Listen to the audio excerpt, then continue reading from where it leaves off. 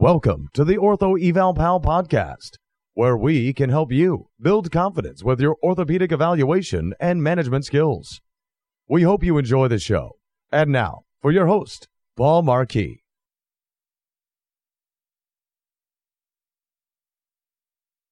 Oh, my word. Welcome back, everyone. This is episode 73 of the Ortho Eval Pal podcast. Today, we are talking about conservative treatment of lumbar spinal stenosis. And, today is one of those days where I've got like all of these ideas, all of this content that I just wish I could just sit here and do podcast show after podcast show, just because it's really all coming together beautifully. And I have to thank everybody for those who are listening. I got a great comment from an orthopedic surgeon who, commutes for 2 hours at a time and has been listening to our show. Really appreciate you spending the time to listen and to send, well wishes. I've been getting so many lately. It's almost hard to keep up now. But I am looking at all the comments that everybody's sending, all the questions, and I am trying to send as many links as I can. We have about 250 videos in YouTube with a lot of patients with a lot of different problems. So I want you to make sure that you check those out. And anybody who puts on a rating or review in iTunes going forward here for us, I'm going to give you a shout out at the next podcast that we do, and would really, like I said, I'll put up a podcast for people who have certain diagnoses that they'd like to talk about. Again, we're going to have a webinar series that's going to be coming up soon, and that should be exciting. I'm going to try to categorize these. So we have foot and ankle, shoulder, elbow, knee, upper extremity, cervical spine, lumbar spine, different webinars, and hoping to make them like 20 to 30 minutes. So it's not too comprehensive, but something that you'll get a lot of information out of. And I don't want to make anything overwhelming for anybody. So if anything seems to be too complicated, or I talk too fast, or my accent is throwing everything off, please let me know. I'd be more than happy to adjust things for you. But before we get started today on the conservative treatment of lumbar spinal stenosis, I want to take a moment here to get a word from our sponsor, EasyGlider.com. They've been great folks, a great company. They're developed by mainly Technology Group, and just a great bunch of people to work with. So if you would just hold for a minute, we'll have a word from our sponsor, and we'll be back in just a bit. Do you experience leg and foot fatigue when standing for long periods of time? A Maine doctor and the company he founded, Mainly Technology Group, have created a high-tech, all-terrain, chemical-free sock designed to reduce fatigue. The Easy Glider sock has a graduated compression weave to keep blood flowing and to keep you energized. Created by Dr. Lee Thibodeau, the Easy Glider is also frictionless, lightweight, warm, extremely durable, and wicks away moisture. The socks will stay fresh for days, thanks to the organic antimicrobial agent chitosan. Easy Glider is the only sock you'll ever need for sports, work, and leisure.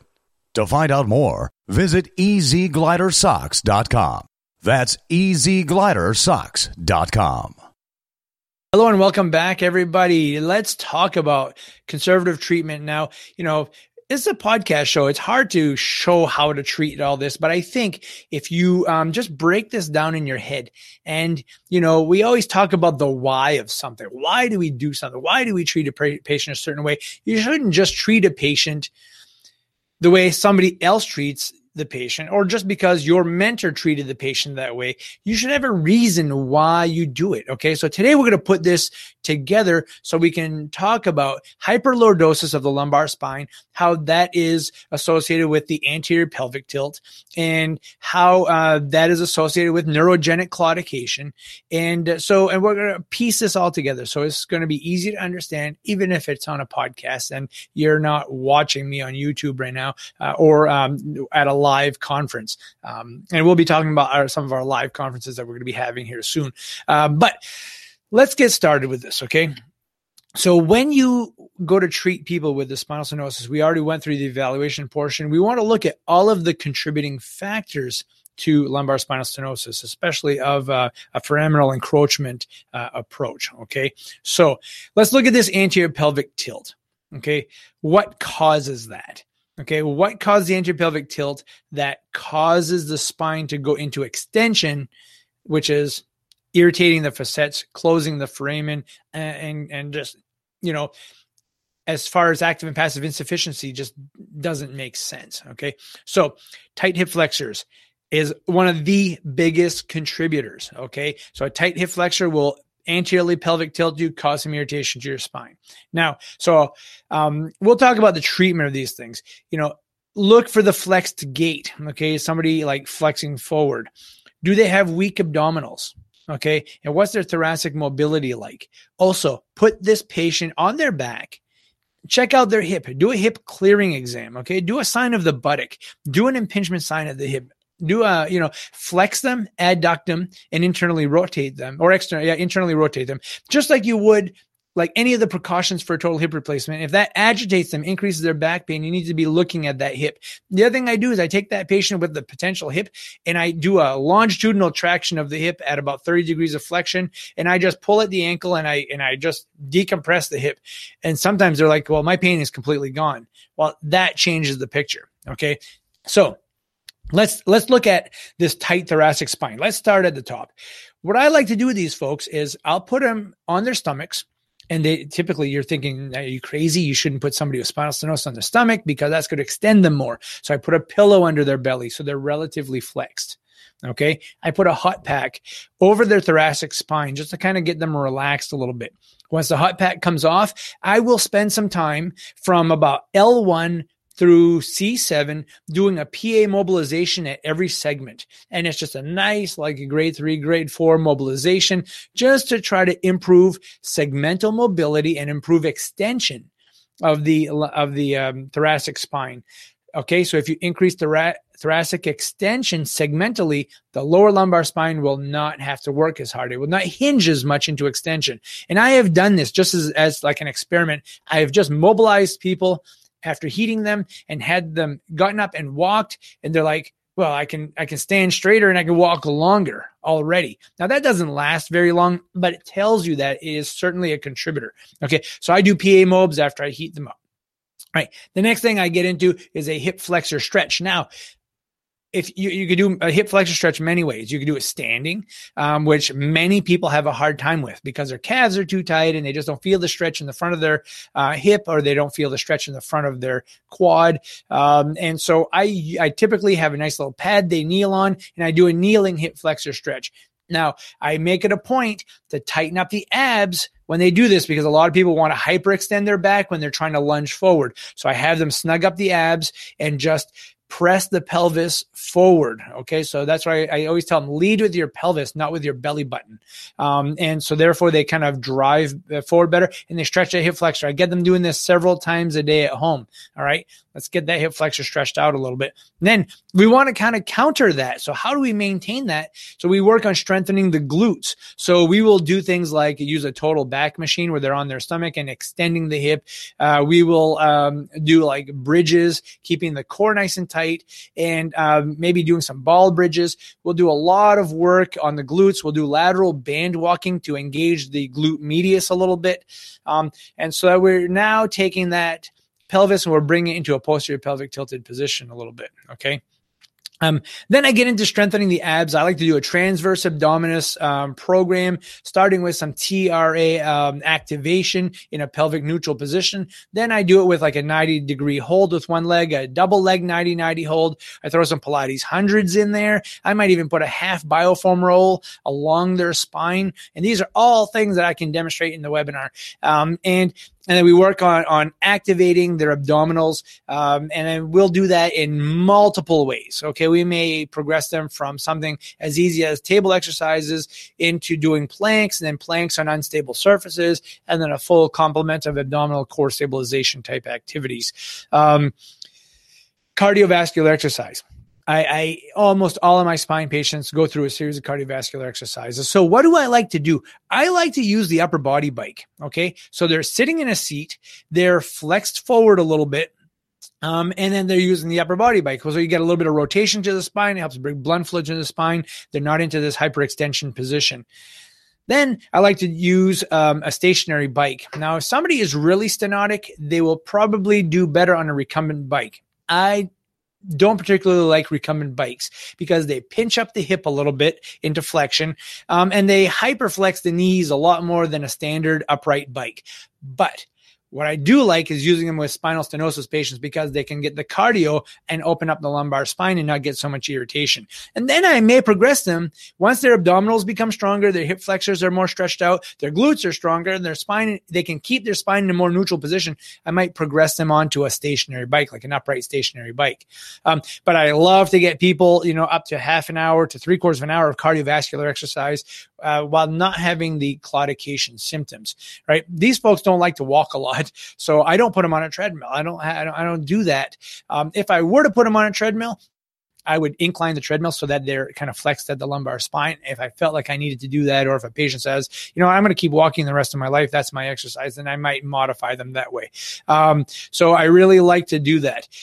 You want to tell them also to avoid boots that have a real thick heel to the back of it, like a work boot or high heeled shoes for women, because that increases the lordosis at the lumbar spine and causes more lumbar spinal stenosis and foraminal closure there. Okay. So does that all make sense? We increase the segments of the thoracic spine so you don't hinge so much at the lower spine. We work on hip flexor mobility, abdominal strengthening, glute strengthening, cardiovascular conditioning, pelvic neutral positioning, teach them body mechanics, and you're on your way. Now, I tell patients this when I first see them. Treating lumbar spinal stenosis, especially when they come see us, sometimes it's just way too late. Okay, it's too far gone. The hips are fused up almost. They've got really bad arthritic hips. They're jamming up. They hyperextend. Or they anteriorly pelvic tilt their spine when they walk a lot. And you're in an arthritic situation. Some of these folks will not respond conservatively. And I tell them that up front. There is nothing more important you can do to a patient, especially a spinal stenosis patient, than tell them up front what the outcomes are like. I typically tell people that you have a 25 to 50% chance of getting better with conservative therapy and staying better. Now, with that being said, then they'll say, well, what if I don't get better with therapy? The next thing I tell them is, number one, you're going to be more flexible. Number two, you're going to have better core control. Number three, you're going to have better cardiovascular condition. So you're already ahead of the game. So if you do have to have surgery or have some sort of procedure, you're going to be stronger going in, stronger coming out. So nonetheless, they will do better with a conservative course of treatment. Now, some of these folks, I have seen some of these folks do well with injections. But again, we have a structural problem in the lumbar spine. So, the more important thing here with the injections is not just like doing a shotgun effect and getting all these areas, but doing an injection to maybe a facet area and see if the pain goes away. I mean, if the pain goes away and it's all local to the low back, we know it's a facet-mediated problem. But if they get like a transforaminal injection and the leg pain goes away while they're walking and they can get more distance and they're more comfortable, hey, if they get 3 to 6 months of relief, maybe that is something they could do in conjunction with their exercise program to still stay active. Some of these people, they'll get a very temporary relief with the injection, but it did give them some relief. Then at that point, a neurosurgeon can look at that and say, well, you injected this area, they get some relief, but it doesn't last for a very long time. Then, let's take a look at this. What do we do with this? Do we do surgery? And if you're suspicious that somebody has a lumbar spinal stenosis issue and you want to get x-rays to see if they have some lumbar instability, because that's a contributor, make sure that you have them have x-rays while they are standing. The x-ray should be done with a lateral view while they are forward flexing. And again, when they are extending, that will show us some dynamic instability of the spine and can really be a lot more fruitful to the neurosurgeon. And that can, just kind of save the patient some time, before they go see the neurosurgeon. So, sometimes, they need to have surgery. And I've seen patients who have fusion surgeries and things of that sort, and they do great. And then we see them afterwards. We continue with conditioning, body mechanics, and they just progress beautifully. We have excellent success rate with those folks who fail conservatively, but end up having to have surgery. So, lots of information there. I hope that all makes sense. I hope that you now know the why of what you're doing. So if you have, a tight thoracic spine, you do PA mobs. That is why you do the PA mobs. And then it kind of falls down the chain. So always think ahead. Why am I doing this treatment? Why am I evaluating this particular area? Why am I using this special test? And that will really help push you along, especially if you're a new grad or a therapist who maybe hasn't been familiarized with orthopedics or neuro, and you're just kind of getting back into it. Mid-level providers who, just feel that like you don't have the confidence to do this stuff. I hope that these little tidbits of information can really help sort that out for you. So for those of you who are listening to this, today is February 8th, 2019. Going forward in March and April, I'm going to be doing some live courses on cervical spine, lumbar spine, shoulder. We're going to have a whole day of shoulder, doing a dissection of a cadaver. We're also going to be doing foot and ankle in April, and also doing a full day on the knee. These are live courses that I do in Bangor, Maine. If you have any interest, please get in touch, and I can send you all the information, and or just hook up to our newsletter on www.orthoevalpal.com, and go to the Get in Touch page, sign in or watch a podcast and sign in there, and that'll put you on our list automatically. So, folks, again, thank you so much for listening. I hope you're enjoying, and we've got lots more to come. Take care. We hope you've enjoyed the show. For some more awesome content, go to orthoevalpal.com. Can't wait to see you there.